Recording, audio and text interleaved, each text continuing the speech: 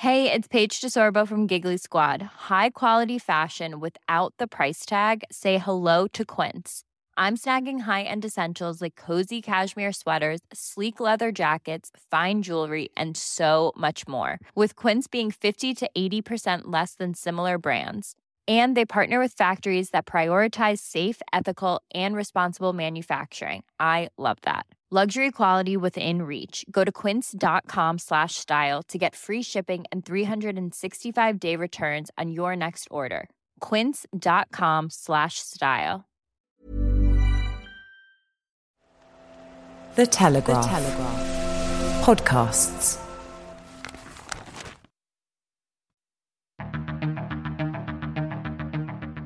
I'm David Knowles, and this is Ukraine, the latest. Today, we analyse the latest updates from the front lines, chat to Estonia's ambassador to the UK, and Francis Dearnley interviews an Oscar-winning director about his work in supporting Ukraine.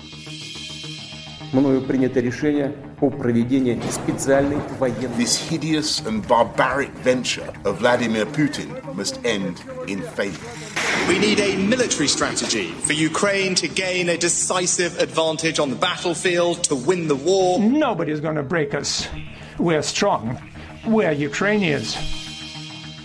Every weekday afternoon, we sit down with leading journalists from the Telegraph's London newsroom and our teams reporting on the ground to bring you the latest news and analysis on the war in Ukraine. It's Monday, the 13th of March, 1 year and 17 days since the full-scale invasion began. And today, I'm joined by our Associate Editor Dominic Nichols, our Assistant Comment Editor Francis Dearnley, and the Estonian Ambassador to the UK, Viljar Lubi. Before we talked about the news from Ukraine, I asked Francis Dearnley for the latest from the diplomatic space. Thanks, David. It's good to be back. Amongst other things, I was doing quite a lot of historical reading whilst I was away, particularly about the Crimean War of 1853-56, which is, of course, a subject that's hugely relevant to all of this and isn't really one we've managed to talk about in depth yet. And so hopefully there will be an opportunity to do so in the coming weeks. But turning to the present, President Xi of China is planning to travel to Russia to meet Putin as early as next week. People who are familiar with the matter have told us.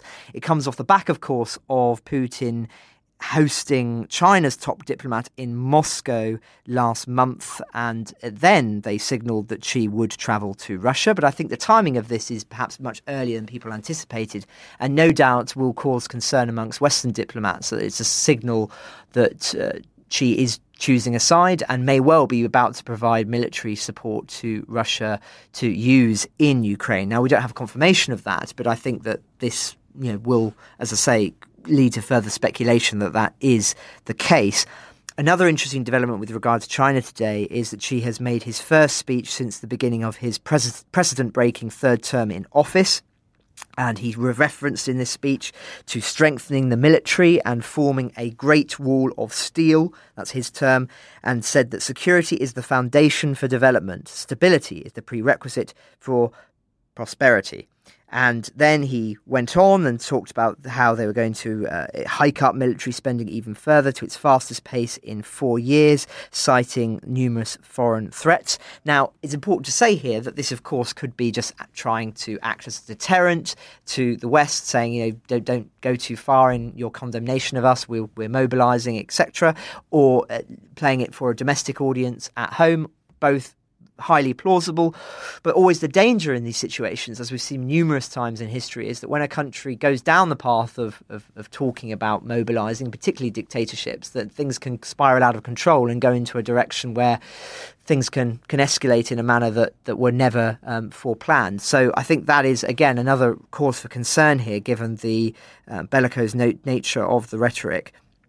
I think also as well, it's just important to make reference to the fact that there have been numerous incidents of the Chinese military provoking numerous examples of whether it be sort of spy balloons or other practices that we've reported on the podcast that is leading to increased anger amongst Western politicians. And so I think that there are increasing concerns about what China is doing as a response to the Ukraine war. And in that spirit, I just want to say thank you very much to a listener who wrote to me about about a fireside chat, a private one that they attended in Singapore with a former foreign minister of Singapore. And in that conversation, the foreign minister said that when asked what his primary anxiety was about the geopolitical reality of the present, he said that number one is China and everything that it is doing in preparation for war.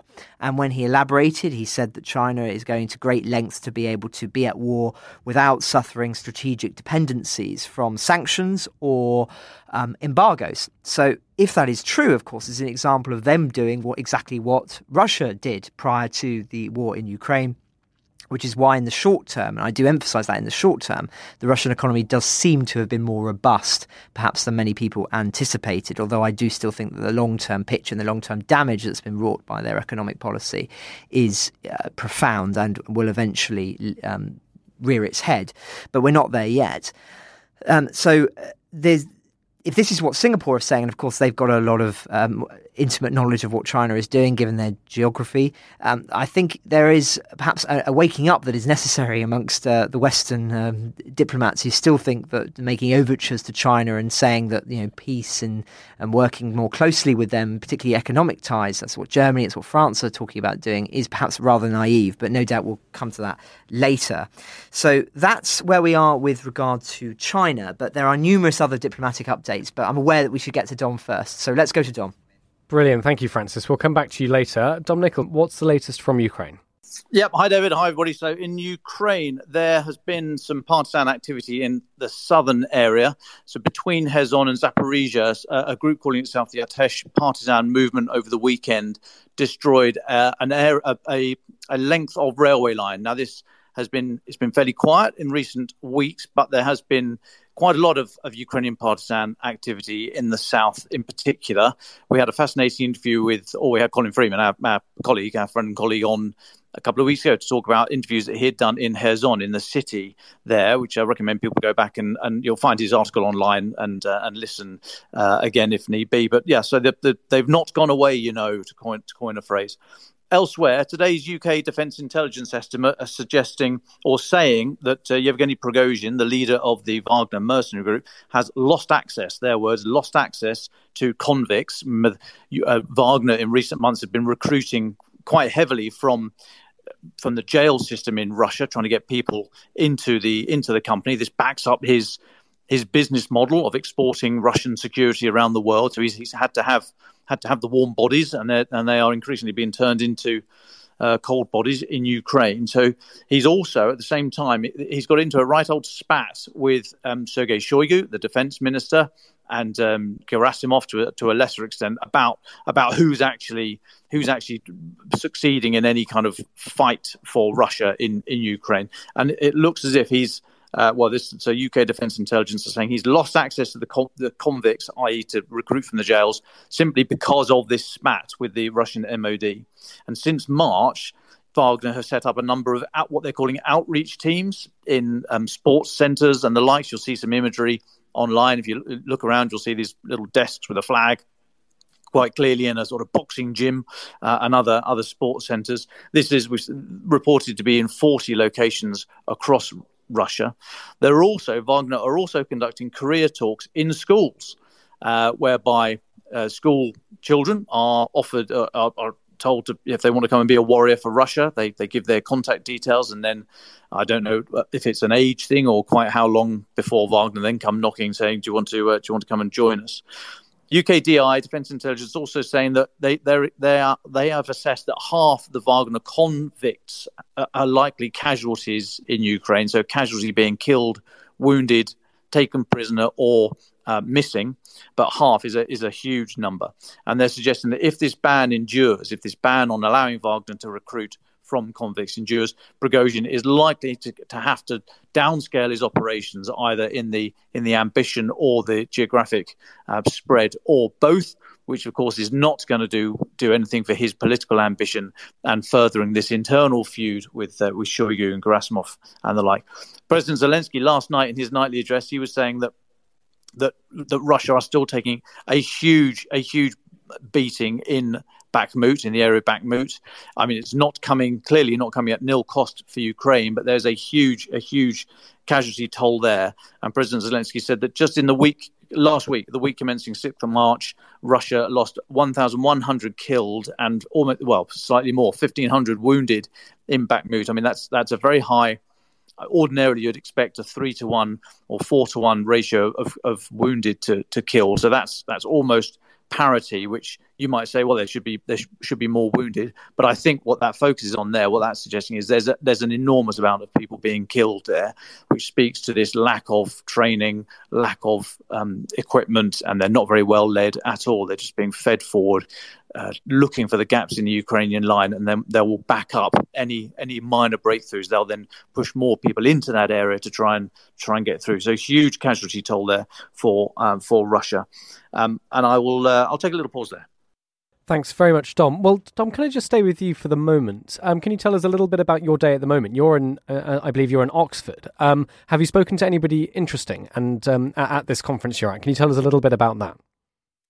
Yeah, sure. So I'm here in St Hugh's College, part of the University of Oxford, and it's at the first what's planned to be annual Oxford Ukraine Summit. So we've had various diplomats here, other policymakers, academics, and experts in their particular field, and it's been very interesting actually so far. We've had Mr. Prishtaiko, the Ukraine's ambassador to the UK. He's moderated a panel and spoken. There are other people here, and I'm delighted to be joined by Vilja Luby, Mr. Luby, the Estonia's ambassador to the UK. Mr. Luby, we last met in the Serpentine a couple of weeks ago, having a cold water swim celebrating Estonia's Independence Day. Welcome. I almost didn't recognize you with your clothes on. But we heard just now from Ukraine's, he dialed in from Kyiv, the Minister for Economic Affairs.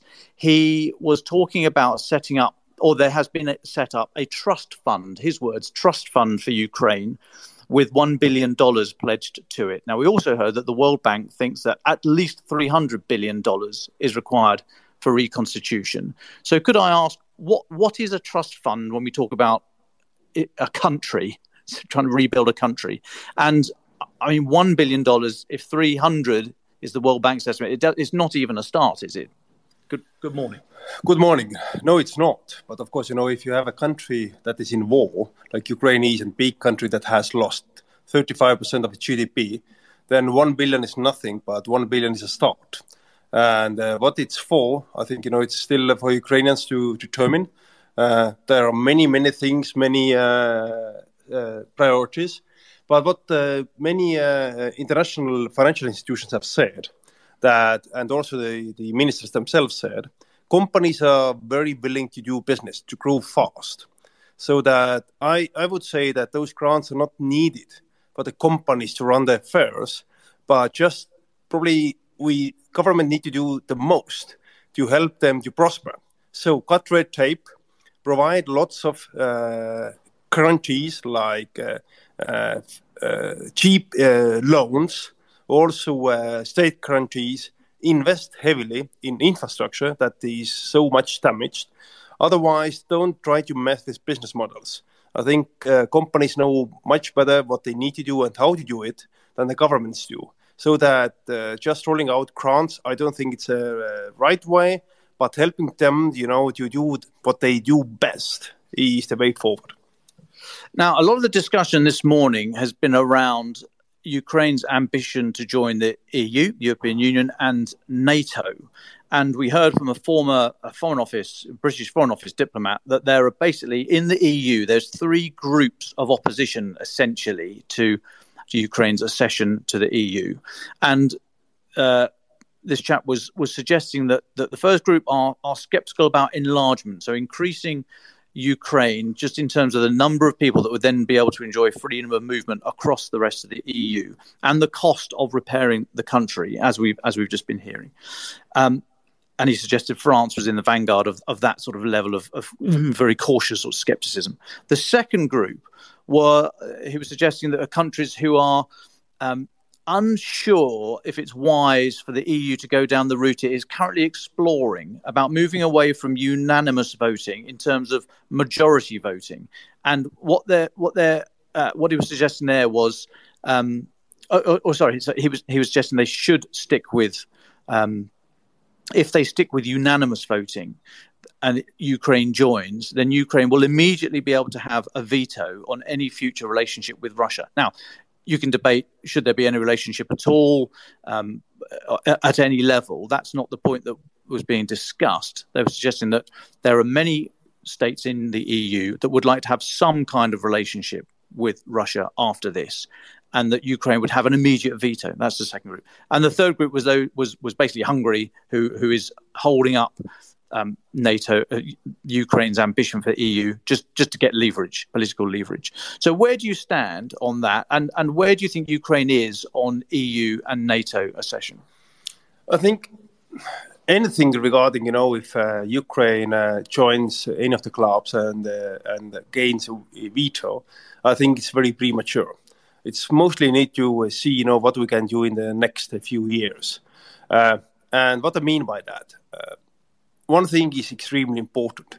To join either NATO or EU, nothing happens overnight, and it shouldn't, because, there are still always certain criteria a new candidate needs to meet before it can join either NATO or EU. So when I went through that process, we know what it means. But what we can already agree on right now is that countries like Ukraine should have at least a perspective to join both clubs. Because, every democratic country should be, have the freedom that they can always apply for membership any clubs they want in the world. That is, the democratic clubs.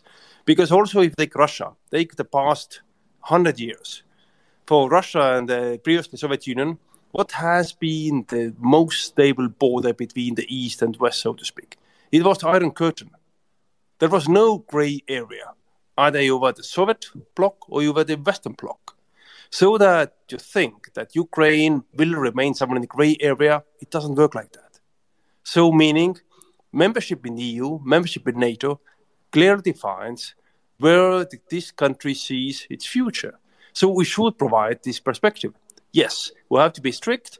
All the criteria needs to be met, either to join NATO or the EU, but the perspective has to be extremely straightforward. And in terms of a timeline, what do you think? Difficult to say. I think it takes lots of time because, especially EU, agreeing on all reforms and implementing all reforms, it takes to join the single market. It's a huge task. But I think, Ukraine has shown that they want to do it. In a way, maybe it was, difficult part for Ukraine before the war, that they wanted to sit on both chairs at the same time, have the best of both worlds. But now they understand, I think the choice is clear-cut. Russia is out, the West is in.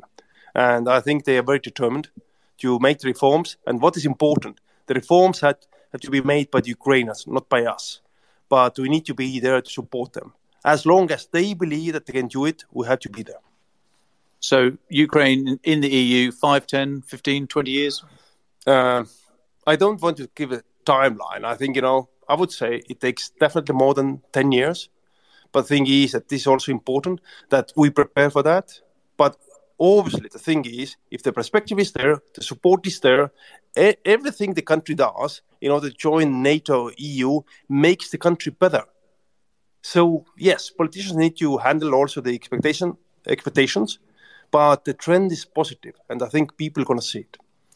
And just finally, I think we heard at the start, Francis gave the news that Xi Jinping, President Xi of China, is going to visit, we're told, Russia and Ukraine next week.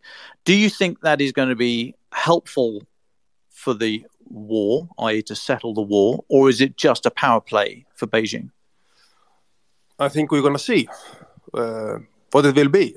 So that if he goes also to Kiev, yes, I think, it's a positive trend. At least then China wants to listen. Because the peace plan, so-called peace plan that they proposed a few weeks back, they didn't even consult with Kiev. So, it doesn't make any sense. And if you propose a peace plan that one of the parties, Russia, cheers immediately, it means it's not a good peace plan. Because I think a real peace plan would be something that both parties would say, it's not exactly what we want. But if Russia says, yes, fantastic, it's not a peace plan. So I think China needs to show that they're serious about it. I think, yes, they want to be a global power. They want to be, let's say, international mediator, that they can pull it off. So it's reputational, let's say, gamble by China. If they really want to be serious, they need to show results as well. I wanted to ask Ambassador, we have lots of Ukrainian listeners who listen to us every day. What's your message to them? I mean, you talked earlier about political solidarity with Ukraine, with Ukrainian politicians in their ascension to the European Union. What's your message to the citizens of the country? I would say that what Ukraine and Ukrainians have shown the world, that how the country can unify against aggressor and then work for the common cause, is just really remarkable. Estonia did the same 30 years ago. And I often bring up this example that when we had foreign guests visiting Estonia in the early 90s, when Estonia went through difficult reforms, I don't think many in the West believed that Estonia can pull it off. And it wasn't even so important. It was important that Estonians themselves believed that we can pull it off.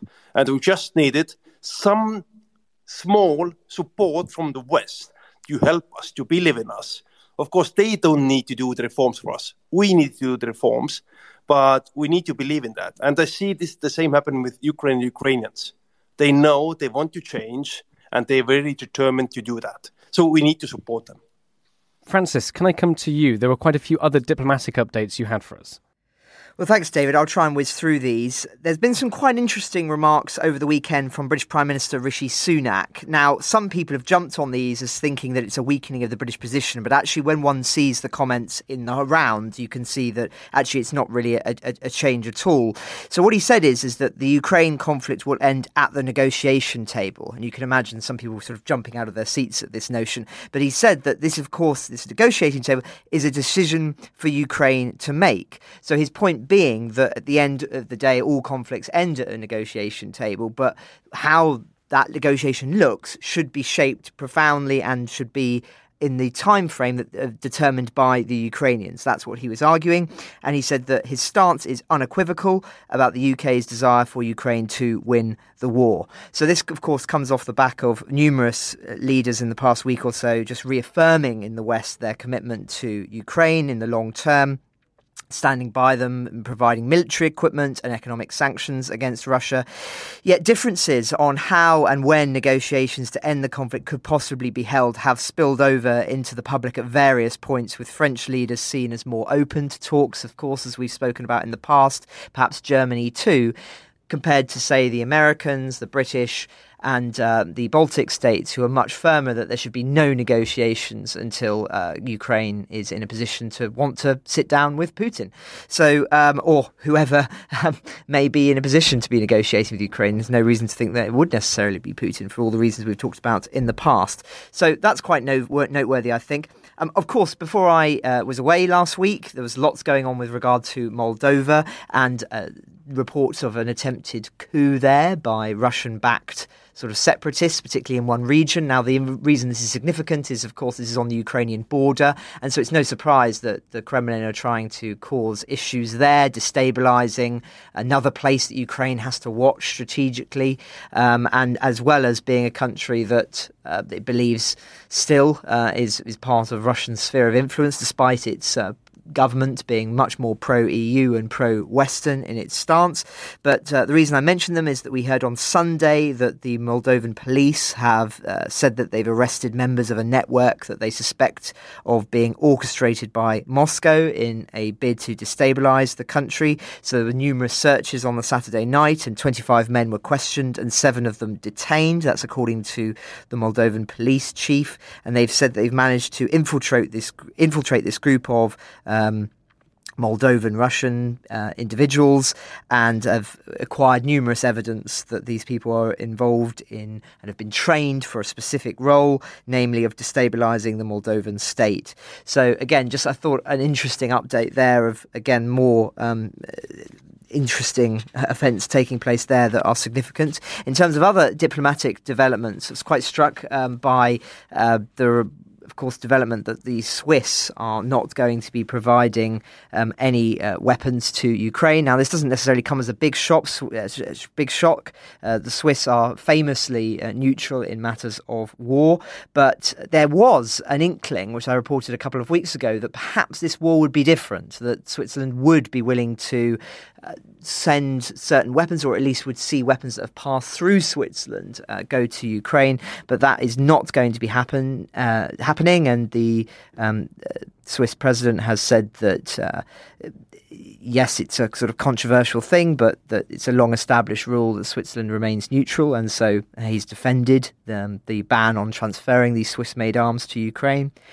Also, a development with regard to Iran. They've reached a deal to buy advanced fighter planes, Su-35s, from Russia. That's according to Iranian state media. Again, no great shock there. Of course, Russia have been purchasing now numerous Iranian weaponry, most famously the drones, which have been so devastating on Ukrainian cities. And so this is just a further example of Iran and Russia working more closely together on military cooperation. Also a development with regard to Canada. I know we have a lot of Canadian listeners, and even though we can't talk about lots about what Canada are doing on the podcast, there's so much happening elsewhere. Nonetheless, when it does happen, we do try and report on it.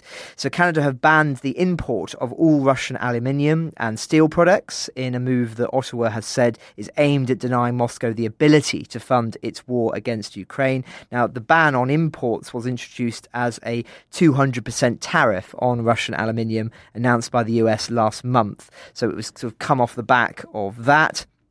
And these restrictions include unwrought, sheet and finished products such as containers and household items. For steel, the ban will impact iron and non-alloy steel, semi-finished products and finished products such as tubes and pipes. So it's another example of how the world economy is being shaped by this war in ways that would have been very difficult to predict. Now, a lot of what I'm speaking about here is with regard to, of course, weapons, sanctions on Russia, for instance, and I just wanted to end with a new report that's been released by the International Partnership for Human Rights and the Independent Anti-Corruption Commission.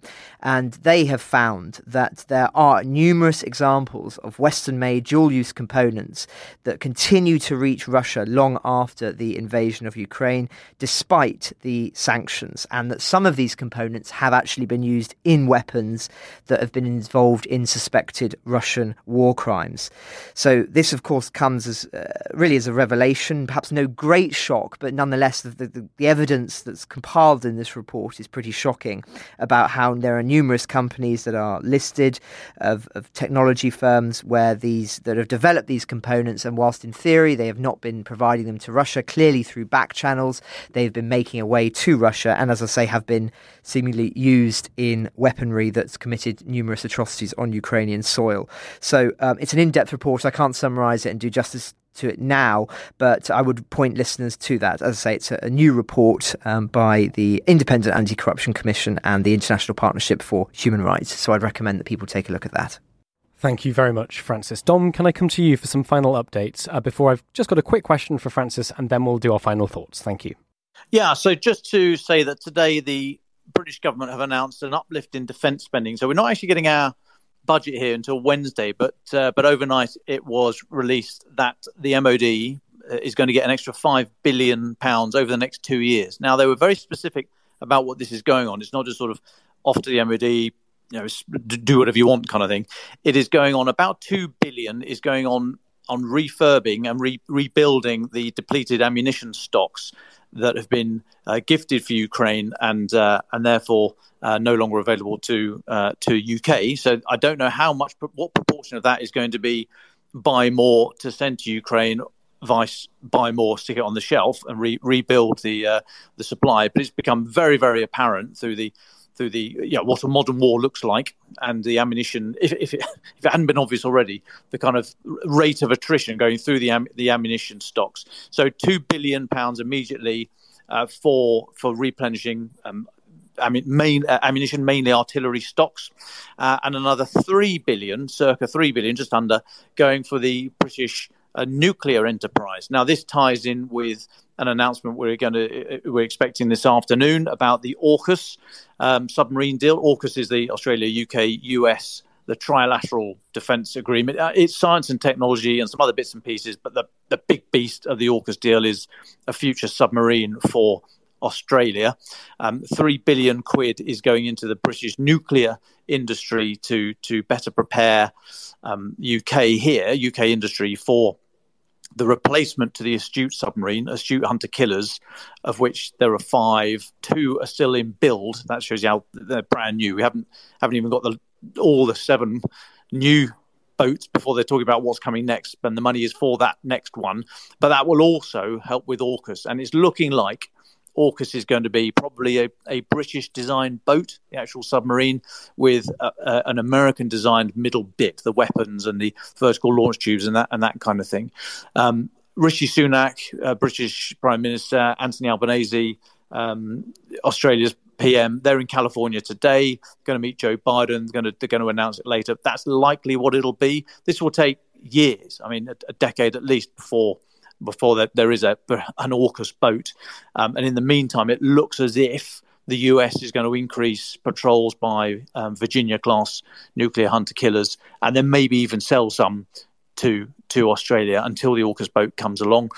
The bigger deal is, of course, this is all about China, and this means that it's good that the UK, US, and Australia, obviously the Five Eyes intelligence sharing nations, so able to access the highest level of intelligence, already share or sort of personnel can serve on each other's boats. We have British sailors on Australian boats and vice versa. I'm not entirely sure about American boats, but I wouldn't be surprised.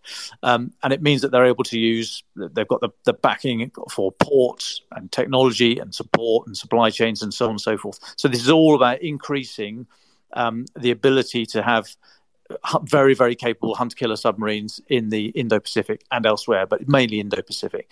And if people are still thinking, well, hang on, why are we investing in little metal tubes to go around the world, sinking other little metal tubes? I was told by a former government intelligence official, that actually you shouldn't think about submarines in terms of little cigar tubes snurgling around, looking for other cigar tubes.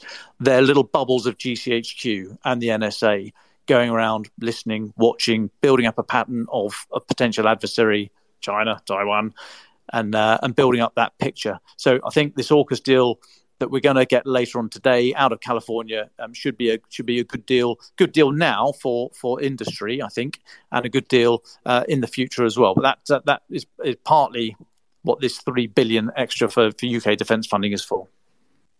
Thank you very much, Dom. Just one question to Francis. You've been off for a week, and it feels a little bit like the diplomatic picture that you've returned to has shifted quite a bit. I just wanted to ask you, Francis, your thoughts on whether you think, coming back to this with fresh eyes, you think the picture now, the state of play of international diplomacy around the war in Ukraine, is more positive for Ukraine than it was, or potentially more negative? What would you say to that?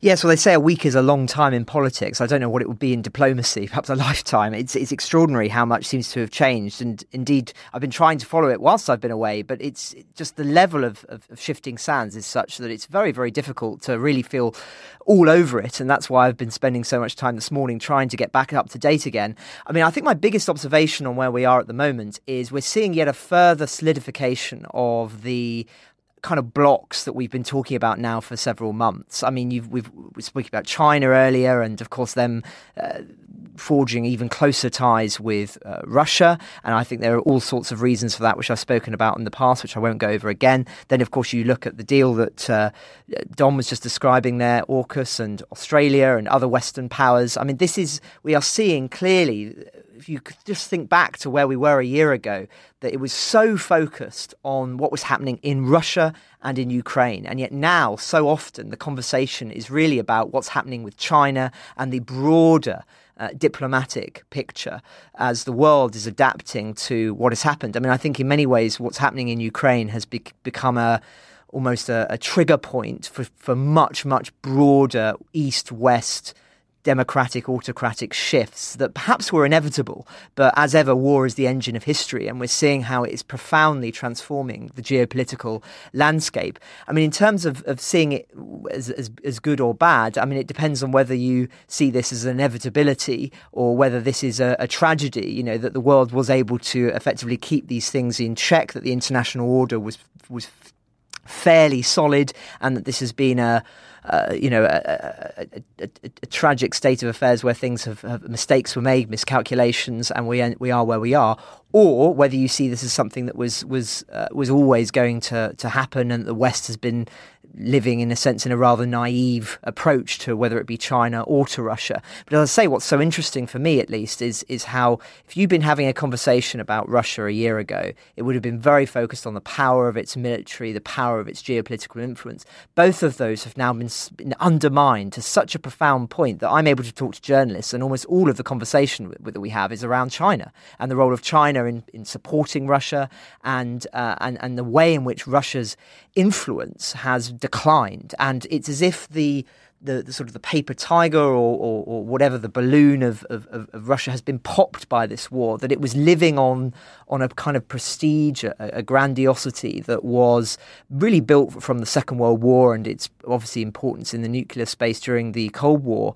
But actually there are many, many people now who just sort of see that it for what it was, which was a country that was not actually anywhere near as powerful as it purported itself to be. Now, I don't say any of that to undermine the importance of what is happening in the ground in Ukraine, the threat posed by Russia. In no way am I seeking to do that. I still think that it's absolutely paramount to us watching and observing what is going on in Russia. But I just comment on this because we're now in a space, I think, where we're seeing a huge, as I say, geopolitical shift in the way in which the world is approaching the fundamental questions now. And that is something that is quite new in recent months. And I think this week really speaks to that shift in quite a clear way. Where it's going to end up, I don't know, but I think it's difficult to be profoundly optimistic at this moment when there are still so many countries that seem to be wobbling and equivocating on this issue of China. As I said way back at the beginning of, I think it was probably the second episode of this year, where we were sort of summarising where we thought things were, and I said then, and if China was not, it made clear to them that backing Russia would be a huge mistake for them, that we would end up in this situation where it would almost certainly that China would back Russia. And so it has proved. And I do worry that there still seems to be numerous countries in the West that continue to speak up and talk about their friendly terms with China, as if this is going to be a way of bringing China back in. But I think that ship has sailed. And I think we're just in a process now of what it will take for the West to wake up to that reality.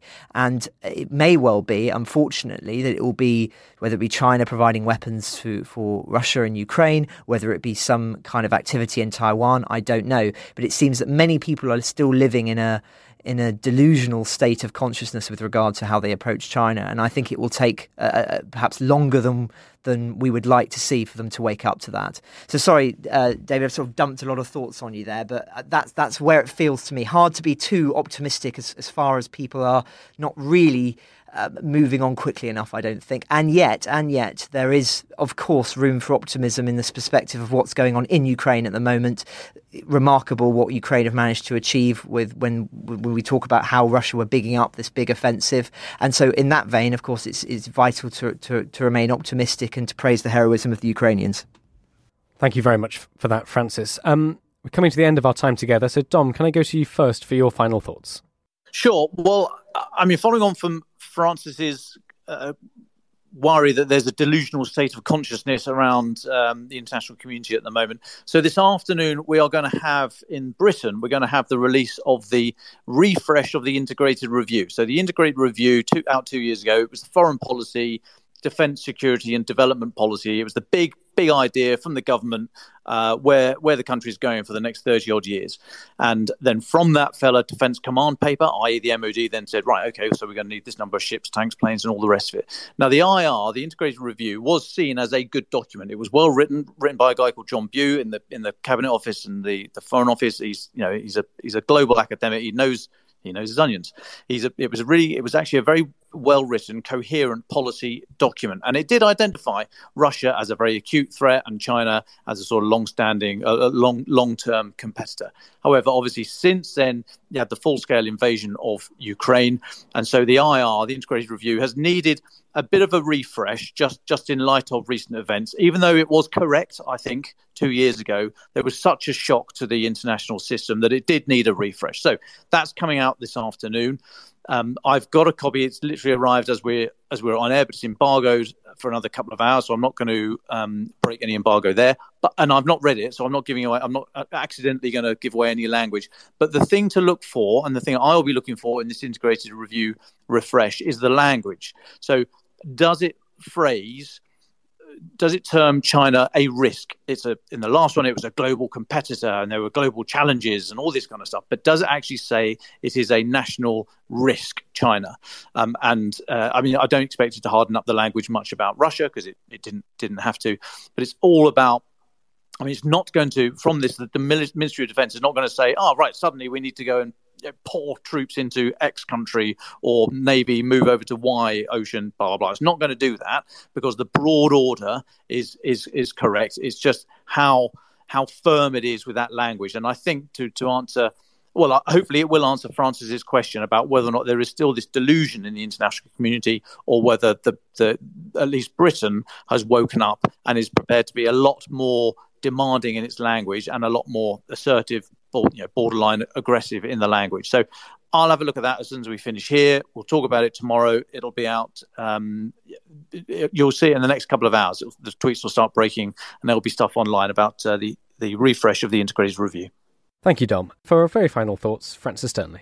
Thanks. Well, yes, I'll be also very interested in what the Integrated Review says. I also have not had any sight of it, although I'm less optimistic that the language will perhaps be as strong as perhaps we might like to see, given what seems to be the diplomatic reality to us, because I was quite struck by the remarks of Rishi Sunak over the weekend, where he seemed to be sort of downplaying when asked about it, the threat posed by China. So I think that we can read into that. But of course, as you say, we'll know within the next couple of hours what the state of play is with regard to that. And I think it's also important to say that what leaders may be saying publicly and what governments stances may be publicly may be different than they are behind closed scenes. It's closed doors. It may be that there is actually a lot more sophistication in terms of what's going on here. But anyway, we shall see. In terms of final thoughts, there's just a couple of stories that struck me today, both small. The first is that a group of Russian women have appealed to Putin to stop sending their husbands and children to the front line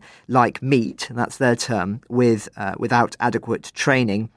This is a sort of viral video that's on Telegram, the Telegram channel run by SOTA, which is one of the last independent news outlets in Russia. And these women are sort of talking about where their husbands and children are and how unhappy they are about how the war is being conducted. One of them says that their brother's been thrown like meat to storm fortified areas in Ukraine. My husband is located on the line of contact with the enemy, one woman says. Our mobilised men are being sent like lambs to the slaughter to storm fortified areas, 5 at a time, against 100 heavily armed enemy men.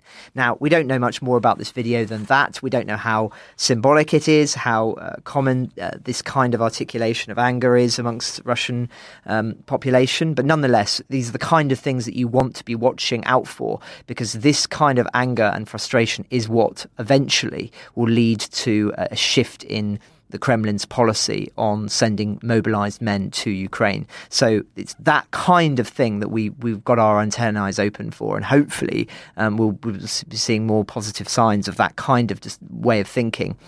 The other story, though, is I just think it's so important to keep coming back to this when we can. There's been some new statistics of the number of children that have been killed in the last few weeks, and we're hearing that over 400 have been killed in 3 weeks alone. Now, Russia's missiles and shelling across Ukraine has, I think, over the course of the war, killed at least 500 children since February 24th, wounding 934. There are further 367 children that are considered missing, according to the prosecuted Prosecutor General's office, and local media reports are talking about the highest number of deaths of children being documented in the Donetsk and Kharkiv regions. So whenever we get these new statistics, I do think it's important to draw attention to them, because every one of those children, of course, has parents, has siblings, and it's just, a huge tragedy. And whilst today, of course, we've been speaking so much about the abstract geopolitical ramifications of the war, it's important not to miss the human story, and which is why we always try and draw attention to that as well. It's the day after the Oscars, and in a first for Ukraine the Latest, I recently spoke to an Oscar winner, the French filmmaker Michel Hazanavicius. He directed the modern black and white silent film The Artist in 2011 and won the Academy Award for Best Picture at the 84th Academy Awards the following year. Michel is one of the ambassadors, the first from France, of the United 24 project, a fundraiser launched in May last year by President Zelensky to aid with the reconstruction of war-torn Ukraine. Michel recently visited Ukraine and met President Zelensky, as well as with several individuals whose homes have been destroyed by the conflict. We discussed this, the ambition of the charity, which has so far raised $288 million, and the ways that the war in Ukraine is shaping European culture. This is our conversation. Thank you for your time today. Can I start by asking where you were and what your reaction was when the full-scale invasion began last year? Well, it was a strange moment because we didn't know it will happen, but it was in the air somewhere. And I was working. I'm doing an animation movie right now. So I was working on it during the day, and the evening I had a screening of one of my old movies with a masterclass with students. So it was like very strange because the life had to continue, but I mean, it was really shocking. So yeah, I remember exactly what I was doing that day. And what was it about the invasion and what's happened since that resonated with you so personally? I don't know. I've been asked if it was because of my personal roots, because my grandmother is from Ukraine and my other grandparents are from Poland and Lithuania. So maybe it's true. I hope it's not just that. I made a movie like maybe 10 years ago called The Search, and it was about war in Chechnya. And I had done a lot of research on the Russian army and how it worked, and it still works like this. And it's a very cruel army, and it's a barbarian way of how do you create not monsters, but very harsh soldiers and very cruel soldiers, and how you can create all that violence. So I don't know, maybe I was a little bit more aware, and I don't know, I feel really involved in that conflict, but the same way I was with Georgia. And I done this movie I was talking about, The Search, in Georgia, and I had many people I knew there. So I strongly believe, maybe more, not just because of my roots, but I strongly believe that Putin is a very dangerous president, and I think he's fighting the idea of a democracy. So I think this is not just about Ukraine, it's really about all of us. Thank you. Now, the reason we're speaking today is you are the first French ambassador for the United 24 fundraising platform. First of all, what is United 24 and what does your role involve? Well, it's a strange story, actually, because I just organized an auction. I started to do it March of 2022, but it took a long time because I did it just by myself. I have no staff, I have no team, and I collected a lot of items from movies or from actors, the producers, directors, gave me some objects from the movie industry. And we organized with the Art Curial, which is like kind of souvenir for you. And so there are auctioneers, and they helped me to organize that auction. And we collected 250,000 euros. And while I was setting this up, I discovered that President Zelensky had created United 24. So I thought it was the best way to give the money. And because I was sure that the money will go to Ukrainian people directly and not be lost the big NGO, for example. So we contacted them. And actually, I've been contacted by the Olena Zelenska Foundation, which is the foundation of Mrs. Zelenska. And I split the money in two. And when we did this, they asked me to become an ambassador for them, United 24. And of course, I said yes. And it was an honor for me. And they invited me to Kyiv, and I've been there. And I'm an ambassador, and I'm here to collect money. So any of you have some money, you can go on that platform, United 24, and you will find a very good way to spend your money. Well, we have no shortage of listeners, which we're very grateful for. As you say, you were in Kyiv recently. Can you talk to me about what that was like, seeing the devastation wrought by the invasion? Yeah, it's a very strange trip, actually. I mean, it's not like I can say I was working.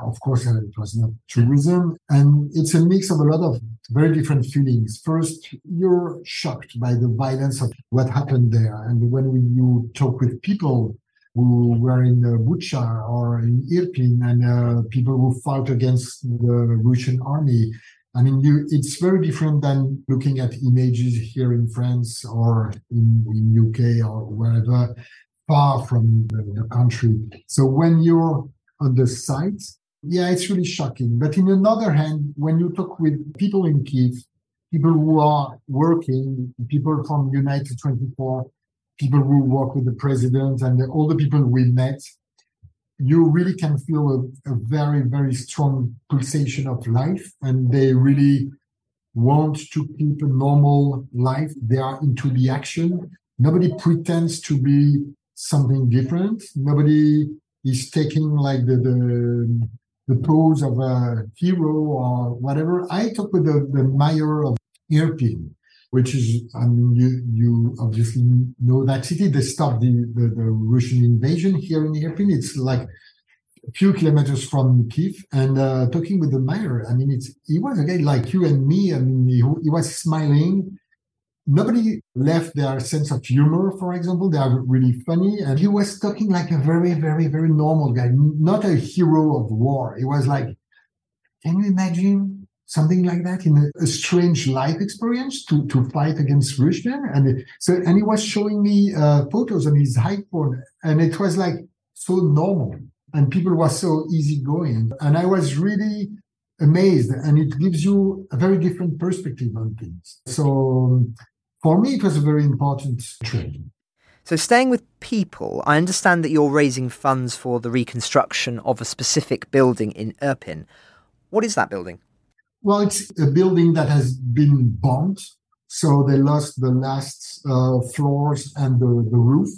And now there are 300 people have left that building, and now they live maybe somewhere in the west of Ukraine or in Europe. I don't know exactly where are they, but one thing is sure, they want to come back. So the idea is to rebuild this building and to allow these 300 people to come back to their homes. And they really want to, as I said, to keep a normal life. And a lot of people told me, we want to stay here. Even if it's dangerous, we want to stay here because if we leave Kyiv, they're going to take it. And it's true, when you walk into the city, when you see that city, it's such a big European big city, and nobody can take it, actually. So they want to keep it that way. So to rebuild that building is part of that spirit. And there's just one family, a woman, her husband and their kid. They live here. There are just three of them in a small apartment. And they don't have heat.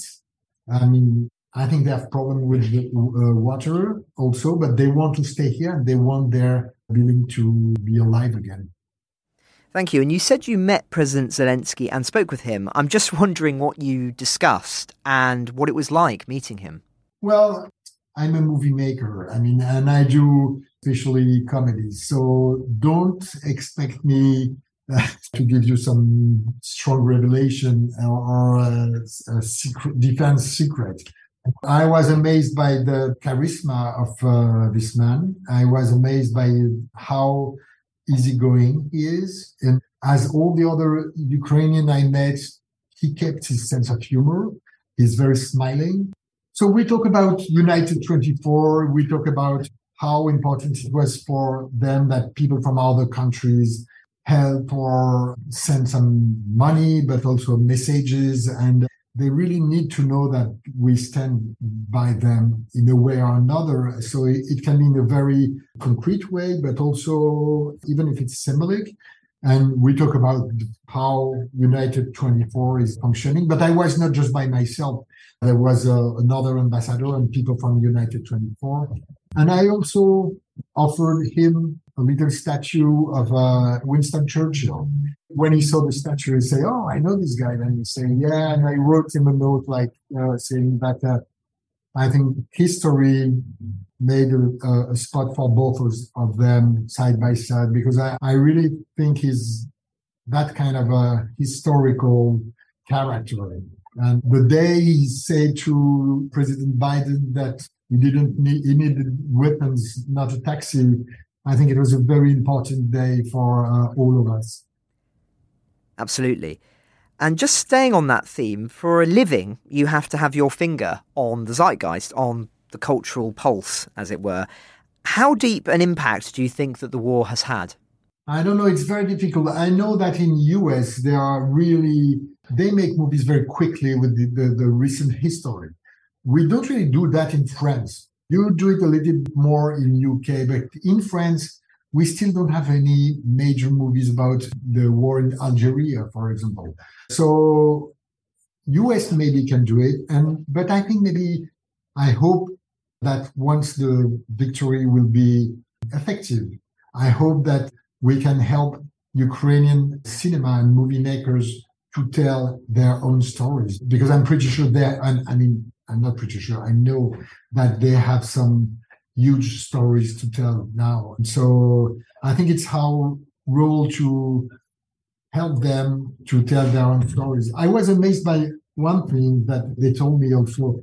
They sell a lot of, in the bookshop, a lot of books about Ukrainian history. They really want to reappropriate their own history that has been stolen by the Russian propaganda or the Russian force. And I think cinema has a role to play in that reappropriation. But I don't know if it's for the French movie makers, or it's very difficult to know. And in my case, just talking about me, I'm still working on the animation movie I was talking about, and I really don't know what will be next.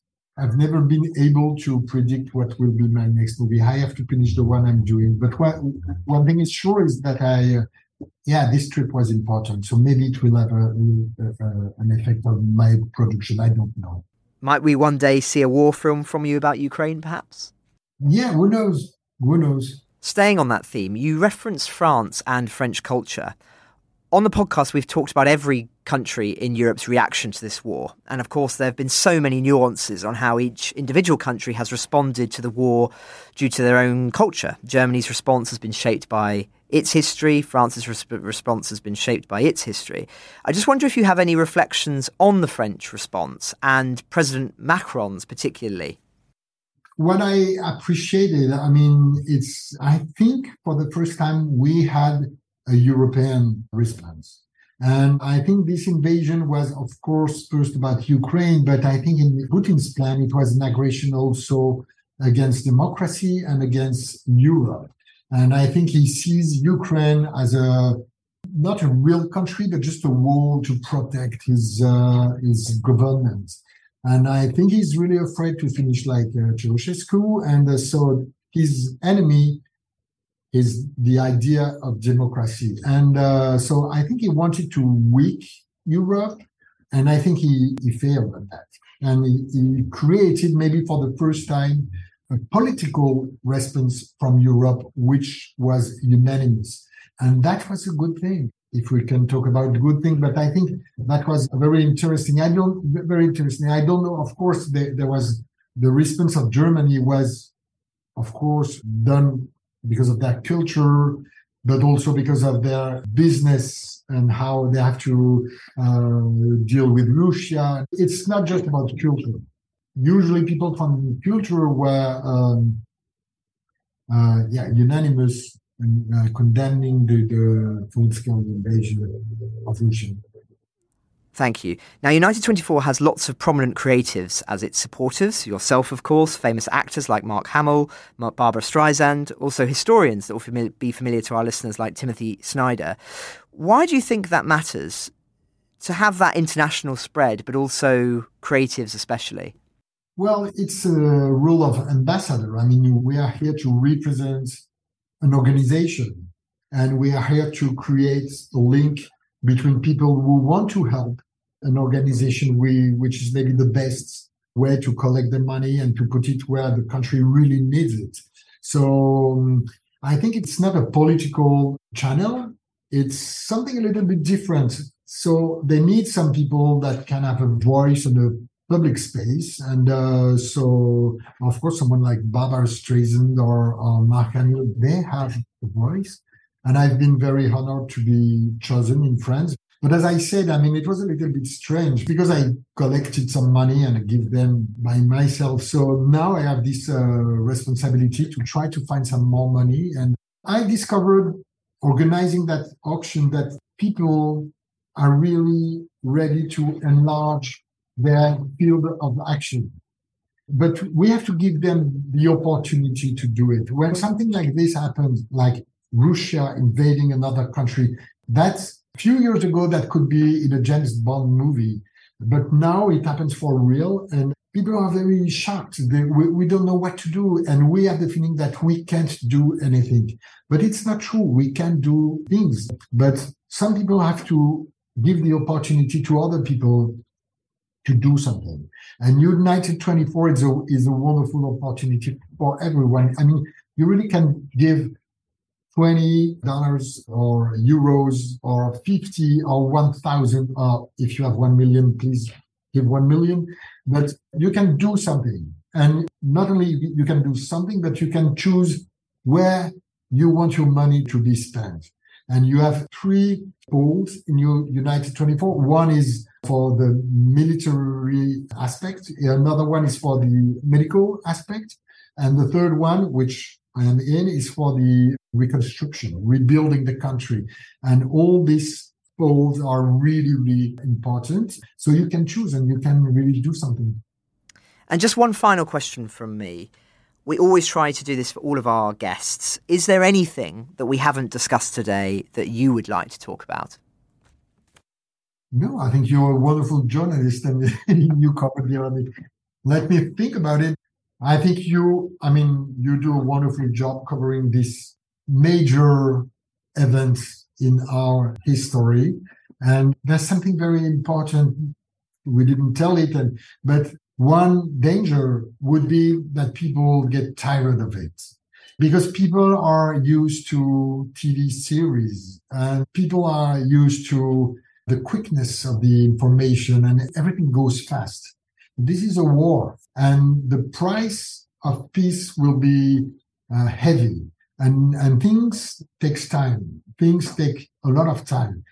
To win that war might be longer than expected.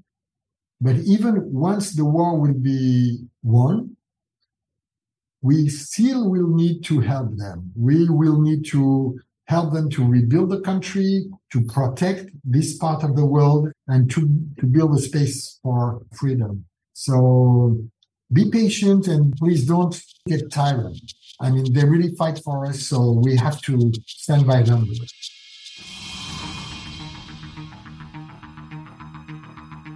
Ukraine the Latest is an original podcast from The Telegraph.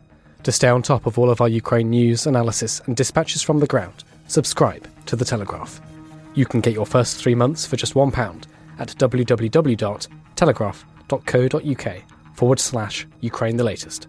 Or sign up to Dispatches, our Ukraine newsletter, which brings stories from our award-winning foreign correspondents straight to your inbox. We also have a Ukraine live blog on our website where you can follow updates as they come in throughout the day, including insights from regular contributors to this podcast. You can listen to this conversation live at 1 p.m. each weekday on Twitter Spaces. Follow The Telegraph on Twitter so you don't miss it. To our listeners on YouTube, please note that due to issues beyond our control, there is sometimes a delay between broadcast and upload, So if you want to hear Ukraine the Latest as soon as it is released, do refer to podcast apps. If you enjoyed this podcast, please consider following Ukraine the Latest on your preferred podcast app. And if you have a moment, leave a review, as it helps others find the show. You can also get in touch directly to ask questions or give comments by emailing ukrainepod@telegraph.co.uk. We do read every message. And you can contact us directly on Twitter. You can find our Twitter handles in the description for this episode. Ukraine the Latest is produced by Louisa Wells and Giles Gear, and today on Twitter, Emily Hill.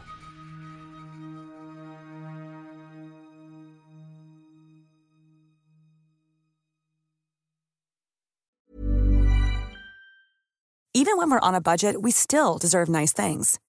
Quince is a place to scoop up stunning high-end goods for 50 to 80% less than similar brands.